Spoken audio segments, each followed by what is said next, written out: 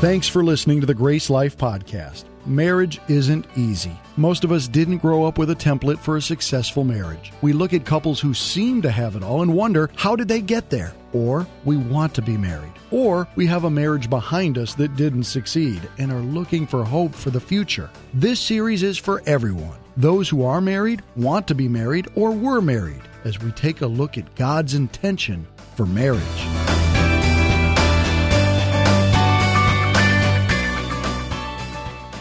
Well, we are on part 3 of a series we've been doing about marriage. We have a very, very simple goal in mind. We want to have the best marriages possible that would make the world look at us and be jealous. That they would be jealous of what we have, and then we would have the opportunity to say, hey, look, we're messed up people too. The only way we have this is because of God. Let me tell you what God's done in my life. That's the goal. That's what we're after. And so hopefully that's what you're working toward. That's what we've been designing the entire series around. I grew up the youngest of 3 siblings. I am the baby. Do I have any other babies in the family with me this morning? You want to admit to it? Good. Is anyone else also equally cursed and punished like I was? I was the only boy. So my 2 older siblings were the other gender. Anybody the only gender of that? There you go. You were the baby and the only gender. Wow. We should have like a support group. Us. Yeah, we're going to get together for coffee this week. So here's what happens. No matter what is going on, because I had 2 sisters, girls will always agree. They were closer in age than I was, so they're always going to agree. And I was just left out. It was 2 against 1, no matter what it was. If we get into the car and start fighting over what radio station we're going to play, guess who won? They did. We sit down to watch TV, and I'm going like, Gilligan's Island. I mean, come on, anybody knows? Anybody that age? Come on. And they were like, Facts of Life. They won, which is why I'm probably the only man my age who knows who Mindy Cohen is. But anyway, that's another story for another day. You don't need to know who that is because you should not have been tortured with facts of life as you were growing up. If we got into a fight, this is the only time someone was ever on my side is if the 2 of them were at each other's throats and they needed me to tip the scales, right? That's how that would go. And they would offer to play Legos with me if I would vote in their favor of wherever it is they wanted to go or whatever they wanted to do. That's kind of how that worked. As a result, grew up in a win-lose environment. Anybody know what I'm talking about? Like everything, you've got to win because you're likely to lose everything. And so I had this mentality. It was all I'd ever seen. It's all I'd ever seen modeled for me in my home growing up was every man for himself and winner takes all. You guys know what I'm talking about? Every man for himself, winner takes all. And so here's the problem. I got married. And I thought my marriage was supposed to work exactly like my family where I grew up. That if you want things to go well, you've got to come out on top. Winner takes all. Don't raise your hands for this one. This is not the example where you're like, yeah, brother, I know what you're talking about. No. We'll be having marriage counseling right after the 3rd service for you. So the problem is that this is a struggle many of us have. I'm not alone with this. We end up getting married, and when we find this person and things go well at the beginning, but then we start to have some things where we're struggling in issues with our spouse. And one of the biggest difficulties that we have is to believe that our spouse is on the same team. We think that they're on a completely different team. The truth is, it's actually not even on the same team. It would be nice if we understood that. But biblically, it's one step further. Not even on the same team. The Bible says the 2 are becoming one. How many of you ever heard the phrase, if your spouse loses, you don't win? Anybody ever heard that one? If your spouse loses, you don't win. This is one of the truest axioms in all of marriage. If your spouse loses, you do not win. But putting that into practice in real life is incredibly difficult, isn't it? I mean, how many of us, though, we're going to win at all costs? That's just who we are. We've got the competitive nature. We were the little child, youngest one, baby, thank you. One honest man with me today. The rest of you liars need to repent. I'd like to be a witness to your marriage when you're like, oh, honey, no, it's okay. You win. You win the fight. Yeah, no, honey, you're always right. No, I don't think that's the way it works. So come on, we got to be honest with ourselves. One of the secrets to marriage, what I want us to talk about today and next week is one of the great secrets to marriage is kill the rivalry.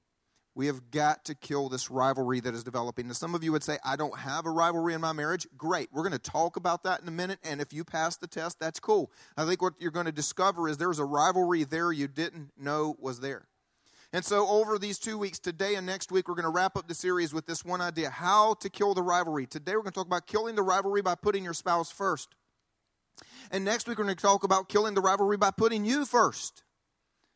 And so whichever one you're more excited to hear just revealed the deepest issues of your heart, but it's okay. Keep that to yourself. Don't share your self-revelation, which one of those you want to hear. But anyway, the Bible actually does talk about when you should put yourself first. We're going to do that next week. So the passage we're going to use today is out of Philippians 2. If you've got your Bibles, you can turn with me. And I'm going to go ahead and tell you up front, this is not a marriage passage, but it is a people passage. It's a relationship passage, and it applies to marriage more than anywhere else, of course, if you're going to be in this kind of a relationship this close with someone. But for those of you that are single, those of you that are thinking, my marriage is good, I don't need this, I had one of our single people come up to me after the first service and say, that was great. That had nothing to do with marriage. I felt like you were talking to me about my boss the entire way. And so, look, if this is going to make sense between you and your spouse, wonderful. I'm happy that helps. But this also may help you with your next-door neighbor. It may help you with the worker. It may help you with the boss. It may help you with other people in life. So nobody has a reason to tune me out. Good? All right, we're going to start in verse 3. If you don't have Bibles, it's on the screen. And here's what it says. Do nothing from selfish ambition or conceit, but in humility count others more significant than yourselves. Let each of you look not only to his own interest, but also to the interest of others. And have this mind among yourselves, which is yours in Christ Jesus, who, though he was in the form of God, did not count equality with God a thing to be grasped, but emptied himself by taking the form of a servant, being born in the likeness of man, and being found in human form, he humbled himself by becoming obedient to the point of death, even death on a cross. Honestly, this passage is very clear, self-explanatory, very obvious if we can get past the first few words. The rest of the passage is easy to do. The first few words, do nothing out of selfish ambition. And the truth is, this is hard for us to really understand who he's talking to. Raise your hand if you would say you're selfish and you have a lot of selfish ambition. Wow, thank you for being honest. Typically, we don't think that's us. Most of the time, though, there's another version that I think will help us understand what he's talking about. And it translates it this way. It says, do nothing out of rivalry.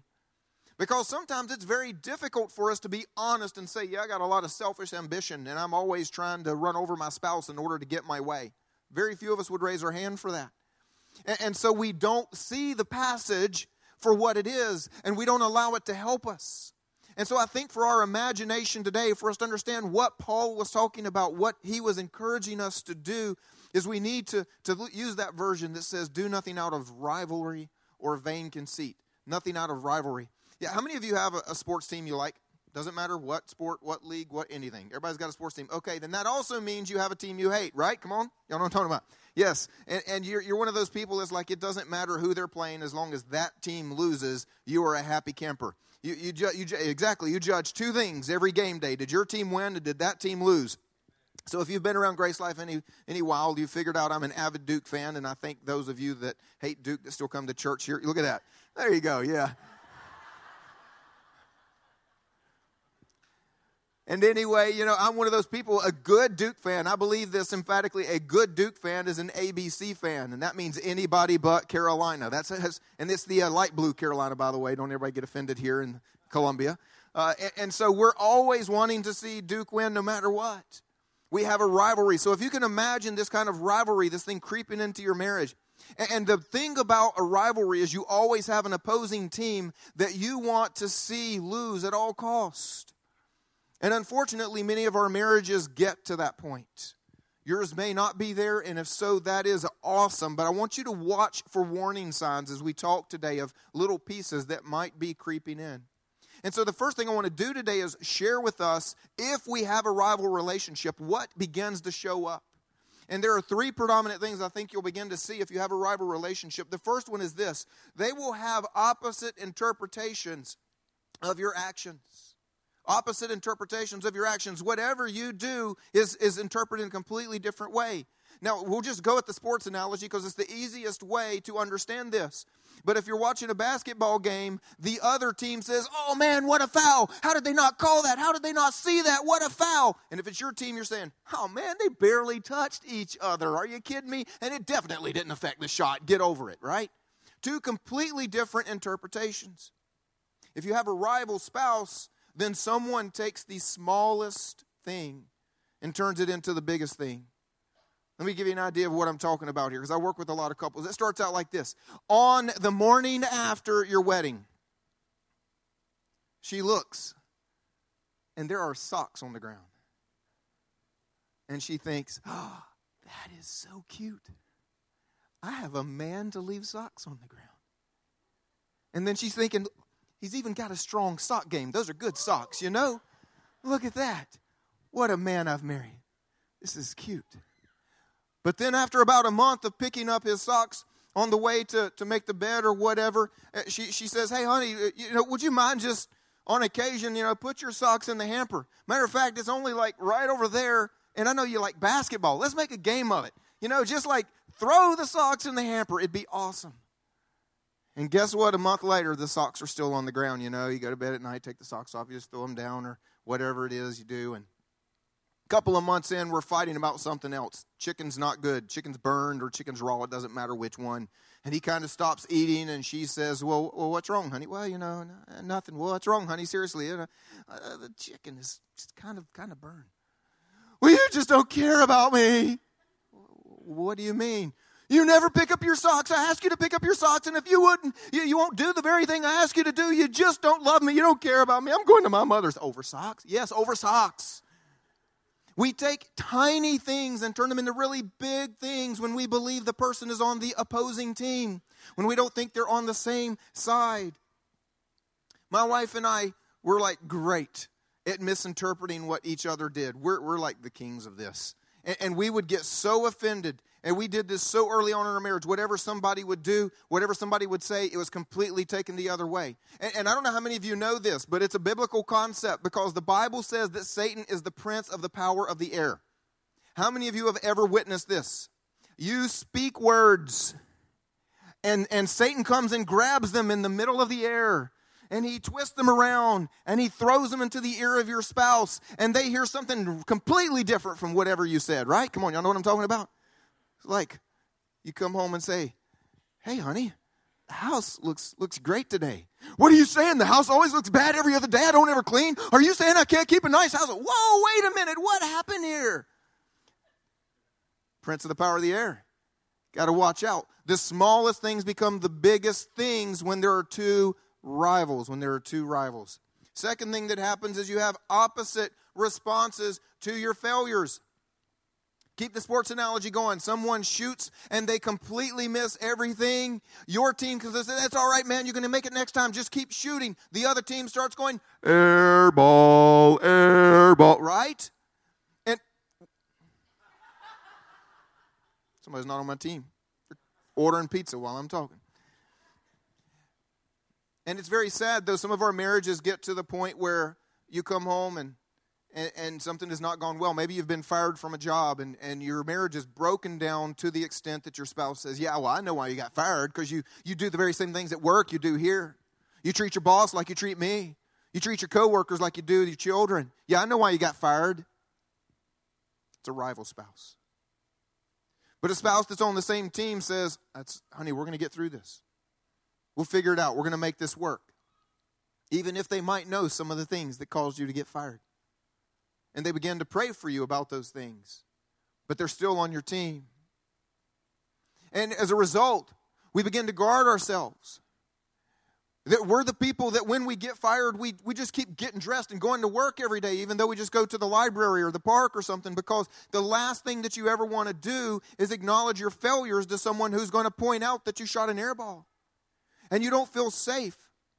And you feel like you've got to take care of yourself. And so you stop talking about your hopes and your dreams and saying, someday I'm going to do this and someday I'm going to do that. Because the next time you get into a fight, you're going to say, oh yeah, well you're such a loser. You can't even do this. You've been saying you'll do it for 10 years.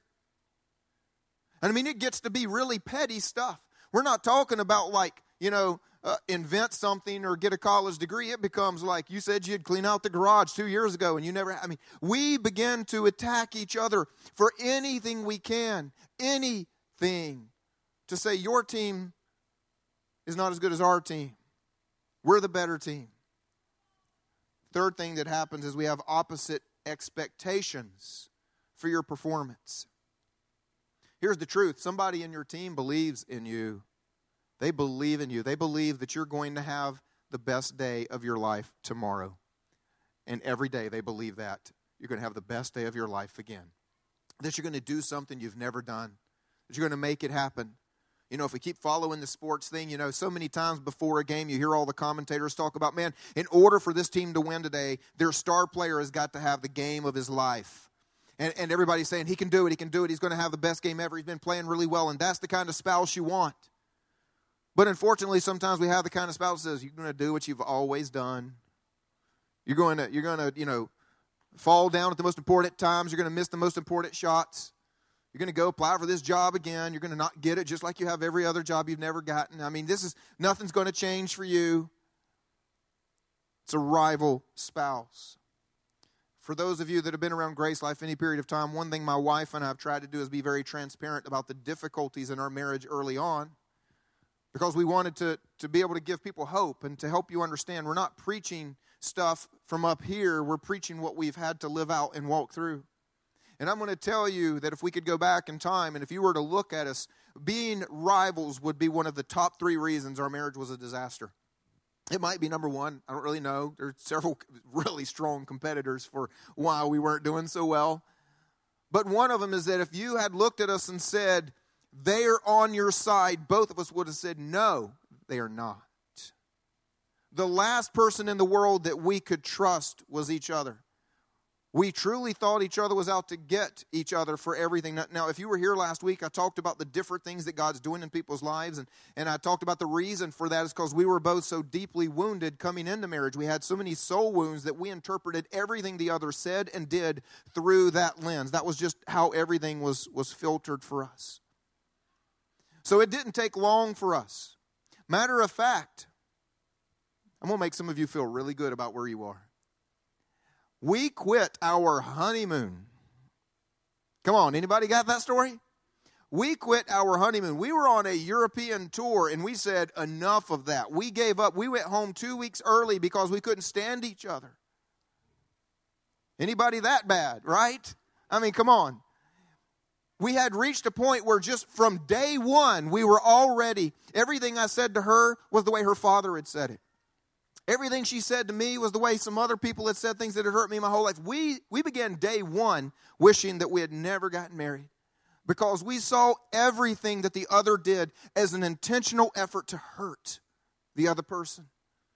And you lose sight, when you have a rival relationship, you lose sight of the idea that this other person is a good-willed person and they want your best. But if you'd have met my wife and I in our first year of marriage, we would have said, oh no, this person does not want our best. There were times where we wondered if we should eat what the other one had prepared for us. And that's really not an exaggeration. I mean, if we had known some guy named Vinny from New Jersey, we would have employed him. And that was not good. But so what do you do? Well, first of all, I want to give you hope. If you're in a place, and quite often this is the way it is, everybody thinks it's just you. You come to church and you look around the room and you go, well, look, everybody's sitting beside their spouse. Look, they're holding hands. He's got his arm around her. Oh, they just look so happy. It's just us. It's just us. We're the only ones like this. The truth is, no, you're not. Way too many of us are like this, and few of us ask for help until it's too late. So I want to give you hope. If my wife and I could be in the place that we couldn't even complete our honeymoon, there is hope for anybody. Right? If God could bring us to this point, God can bring you to that point. But in order to do it, it's really going to come down to something very, very simple. You have got to kill the rivalry. The rivalry has got to stop at all costs. How do you kill the rivalry? Well, again, 2 ways today. We're going to talk about this one. Put your spouse first. And if you'd say, how do we do this? It's in the passage. It's incredibly clear. So now we're just going to go back and just do what the passage said. The first thing he told us was this: do nothing from selfish ambition or conceit, but in humility count others more significant than yourselves. Count your spouse as more significant. Look, this is simple humility. There's nothing else to it. Simple humility. Here's the reality. The rival spouse you're married to, this person that you think is out to get you at every end, they are also God's son or daughter. They are God's son or daughter. He created them. He created them for good. He created them with skills. with talents, with abilities, strengths. Do you see the strengths or do you just see the weaknesses? Have you stopped seeing the person you're married to as a treasured child of God? When I do premarital, I always try to put holy fear into someone over this. I look them in the eye, one of them, to say it's the man. And I say, do you understand that you are looking at God? There are 7 billion people on the planet, and you're saying, God, out of 3.5 billion of your daughters, we just round it to 50-50 for the sake of it. Out of 3.5 billion of your daughters, I choose this one. And I will treasure her. And then I point to the picture of my little daughter that's behind me, behind my desk, and say, do you know how I talk about her in my sermons? Oh, yeah, we hear how you talk about little Sophie. Everybody knows you love little Sophie. Y'all know I love little Sophie, right? What do you think I'm going to do to the man that tries to hurt her? And then I do the exact same thing and point to the pictures of my little boys and say, what do you think God's going to do? You are married to someone who is a child of God. And I want to remind you of a story in the Bible because too often we think God's on our side, right? Come on, somebody's got to be honest here. We think God's on our side because we're right. We are more right. Our spouse might be a little right, but we are more right. They should have never done that. They should have never said that. They should have never acted that way. Surely God's going to come rushing to my fence because I'm the better one today, right? Y'all look holy. I'll just tell you my life story. And there was a story in the Bible with Joshua. God told Joshua to go conquer Jericho. Now follow that. God gave orders for Joshua to destroy Jericho. And as Joshua looked out, he saw a man standing with a drawn sword. And he said, are you for us or are you for our adversaries? And his answer was, neither. But I'm the commander of the Lord's army. Wow. Are you kidding me? Yeah, I'm not for you. I'm not for them. I'm not against you. I'm not against them. I'm here to do what God wants done. Nothing else. I'm here for God. Wait a minute. So follow this. If the one time that God tells one of his people to go and destroy them, he can't even take sides then, do you think that when you marry another one of God's children that he's taking sides? I mean, just imagine in the middle of a fight, angel shows up in your kitchen with sword drawn. And you look and go, are you with me or my wife? What are you going to do? And he says, neither, but I'm here for God's will. I'm here for what God's doing. See, we think God is choosing sides, but he's not. And one of the biggest problems we have with a rivalry is we see two sides where God doesn't.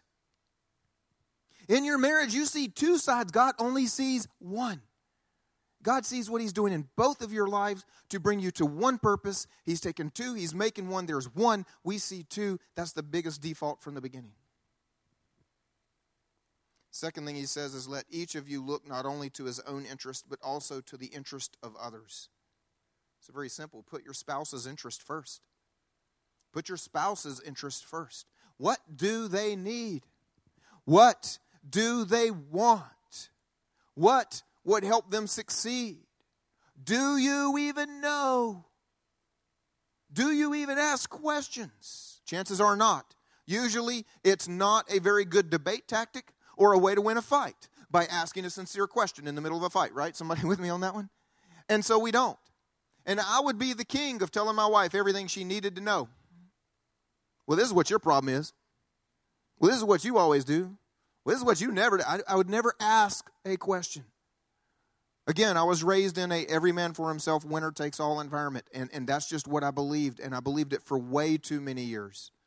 And for the rest of you, I hope that you get this way earlier on in your marriage. Just stop the fight and say, how can I help you? Why does it matter to you when I say that? Why does when I say this, it hurt you so badly? When I said that, why did you take it that way? If we could ask more questions, Stephen Covey says in his book, 7 Habits of Highly Effective People, one of them is this: seek first to understand. Seek first to understand, then to be understood. We need to do more of saying, wait a minute, you're a child of God. What's going on in your soul? Why do you see it this way? What are you hearing me say? What We need to ask these questions, and we need to consider this. What is best for them? What does God want for them? And if you really want to do what is in the best interest of your spouse, then pray for them. And by the way, asking God to smite them and strike them with lightning and correct them is not praying for them. Doesn't count. At our worst fights, at our worst times, when we weren't even talking to each other, we'd go to bed, my wife would think I was asleep, and I would feel her lay her hand on my back and pray for me. Got to give her credit. I didn't do that. She did. Pray for them. And you may think, wait a minute, how can I pray for them? We're in the worst fight ever. This person is ridiculous. This person thinks this and this person says that. Their perspective is so far off. They think the worst of me. They're my rival. They're not even on my team. Let me remind you, God says, if you want to go this far, if your marriage has gotten this far, God says, pray for your enemies. Bless them and do not curse them. If you really want to see your spouse changed, this is the best thing you could do. Pray for them. Pray that God would bless them. And you may think, no, I want God to fix them. I want God to correct them. I want God to rebuke them. No, but follow this. The greatest blessing that anyone could ever have would be to know God greater. Would be to have a deeper revelation of who He is. And the more that you understand who God is, the more that you're going to understand who you are. The more that you see God's holiness, the more that you're going to see your sinfulness. The more that you get close to God, the more that you're going to become more like Him. Isn't that what you want from your spouse and for your spouse? Then the best thing you can do when you can't say anything nice at all is pray God will bless them. That God would bless them. Finishes with this, have this mind among yourselves, which is yours in Christ Jesus, who though He was in the form of God, did not count equality with God a thing to be grasped, but emptied Himself by taking the form of a servant, being born in the likeness of men, and being found in human form, He humbled Himself by becoming obedient to the point of death. Now look, my hope for you is that this is not a physical death that you have to go to, not like Jesus, but here's the number 3. Serve your spouse to the point of death. That means to the death of your wants, to the death of your will, to the death of your laziness, to the death of your selfishness, to the death of everything that stands in the way right now. Let it die. Let it die. I'm a little OCD if you don't know me. I don't operate well in mess and chaos. And so, like, we'll sit down to watch TV at night. We've got 4 kids, and there's usually, like, popcorn everywhere and toys everywhere and blankets everywhere. And it's I can't watch TV like that. TV is supposed to be relaxing, and I can't relax if I literally feel like I am in the eye of a hurricane. And so I'm one of those people that's like, pause the TV, all right, you put the blankets away, you get the vacuum cleaner, this is just how I function. And so one of the things that I do, I go to bed early on Saturdays. It's kind of like a job thing. Because Sundays come real early for me. And I get up on Sundays and I go back through my notes again and again and again. And I'm praying and asking God to move here on Sunday mornings and things like that. So Sunday mornings begin like before the roosters, you know. It's early. Nobody else is up. And I cannot pray and think if I'm worried about my knees getting like pancake syrup on them, you know. And once my wife came to understand, and this isn't like everybody else in our house, but once she came to understand this is just who I am. When I go to bed early on Saturday nights, and usually even before the kids sometimes, just how early it is, she will make sure that the house is clean. Our house is never as clean as it will be on a Sunday morning for me. That's serving your spouse. She's actually serving all of you guys when she does that, by the way. You get better sermons. It's what she does. Not because she needs it, not because she wants it, but because she knows it's what makes my life work the best. What do you do to the point of serving your spouse? And I'm just going to go ahead and say this. I know right now the objection that some of you are doing up here in your head, because I used to do the same objection. When I was young and our marriage was struggling and people would sit down with her, people would sit down with me and they'd say, look, Jimmy, you just got to change. You've got to stop this. You've got to do this. You've got to start treating her better and putting her first. You don't understand. If I put her first, she's going to see that as like a sign of surrender. It's a sign of weakness. She's going to think she's right. If you're ever in a fight, I mean, come on, anybody, like you just can't give up in a fight, right? God help us all. Somebody's got to go first. Some point, someday, somebody's got to go first. And if you can imagine, again, that rivalry, right? We've got Duke and we've got North Carolina, and they're playing the final game of the season. They always do. And I want you to imagine one team. It doesn't matter which team. They walk into the room, and one team says to the other, hey, we've just decided to lay this whole rivalry thing down. We're here for your best tonight. If you miss a shot, don't worry. We'll just give you the ball back. Let you have another try. How's that going to go? The other team, of course, immediately is going to say, well, good, then we're going to mop the floor with you. And so I know your greatest fear is if you start doing these things, that your spouse will take great advantage of it and seek to destroy you in every fight that you have. And all I'm going to say is, somebody's got to lay it down. Somebody's got to go first. And at some point, you will make a difference. At some point, your refusal to strike back, God will convict them. At some point.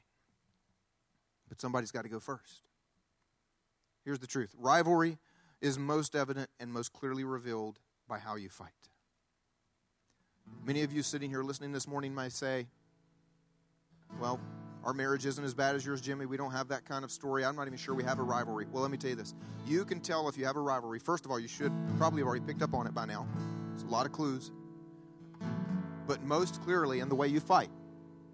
Look at the things you say and look at the goal you have when you fight. Rivalry is most clearly revealed and most evident by how you fight. Do you fight to win or to resolve? Come on, that's the easiest question there is. When you get into a fight with your spouse, and I know some of you call them discussions.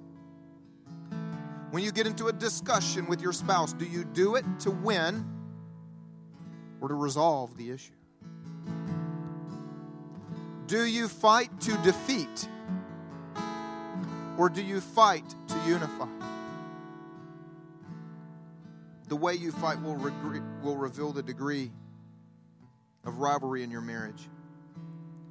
Every sports team has a rivalry. I want you to think about this, though. We've all seen it happen at least once, where two great rivals come together,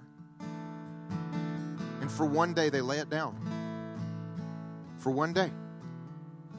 And it usually is some sort of catastrophe that has come upon one or the other team. Some students have died at their school, or a teammate died, or something that's really catastrophic. As a result, they'll come together, they'll have a moment of silence before the game. Both teams will be wearing some sort of black insignia to remember the person on their jersey. And they say, today we stand here unified because there's something more important going on than this game. Why does it take something like that to make us realize there's something more important going on? There is something way bigger going on in your marriage than you winning this fight. If we could get to a point that we could say it doesn't matter who wins this game because there's such a bigger perspective. Actually, that's what Paul began with. If you noticed, we started at verse 3. The first two verses, he set the stage. He set the context for saying, before I even tell you, let me just go ahead and let you know there's a much bigger perspective. And here's what he said. If there is any encouragement in Christ, if there is any comfort from love, if there's any participation between the two of you in the Spirit, the Holy Spirit, the Spirit of God that lives within you, if there's any affection, if there's any sympathy, then complete my joy by being of the same mind, by having the same love, by being of full accord in one mind. See, here's what he's trying to say. You were destined for hell. You were going to die eternally. You were going to pay for your sins with your very life. You were going to be punished for never ending. And then Jesus rescued you. And you have eternity together. And because of your common experience of salvation, because of the fact that both of you were headed there, and now you're headed here, and you're going to have eternity together, how can you not see something more than the fight you're having today? How can you not see what God is doing? How can you not see what He would want to do through you in the world? How can you not see your children and your grandchildren and taking walks on the beach at 90 years old holding hands? How can you not lift up your eyes from the game and say, who cares who wins today? There's something bigger going on. And we've got a whole lot more in common than we do apart. Now, I know some of you are here without your spouse. Your spouse is not a believer, and you would try to object to everything I just said. Unfortunately, you can't. Because Scripture tells you to still treat them exactly the same way so that by your actions, you would win them to Christ. Kill the rivalry. Kill the rivalry. The game that you are playing today that you think you've got to win so bad is not important in light of the common experience that we have, in light of our future, in light of what God has done for us. Kill the rivalry. Put your spouse first. I want to close by talking to those of you that have yet to make Jesus your king. The truth is, the very life that you want, the marriage you want, everything that you want is going to come from when you are living in God's will for your life. And the longer that you're living outside of God's will for your life, the more you're going to struggle for that. And so here at GraceLife, I like to try and make sure this is not about a free ticket to heaven. Jesus died for more than for you to have a free ticket to heaven. But Jesus died so that now, today, before heaven, you can live your life for His glory. So if you've never had that moment where you've looked at Jesus, time is compressed, 2,000 years crashed together, and you look at Jesus hanging on the cross and say, thank you for dying for me. I want to live for you. If you've never done that, I want to help you do that here this morning. I want to see God touch your life. And so I'm not going to ask you to do anything weird or stand up or come down front. We're going to pray right where you're seated. Would you all join me? Right where you're seated, pray something like this to yourself and to God. Lord Jesus, I thank you that you died for me. And now I want to live for you. I thank you for your love, your mercy, your forgiveness. I thank you for dying a death that I deserved.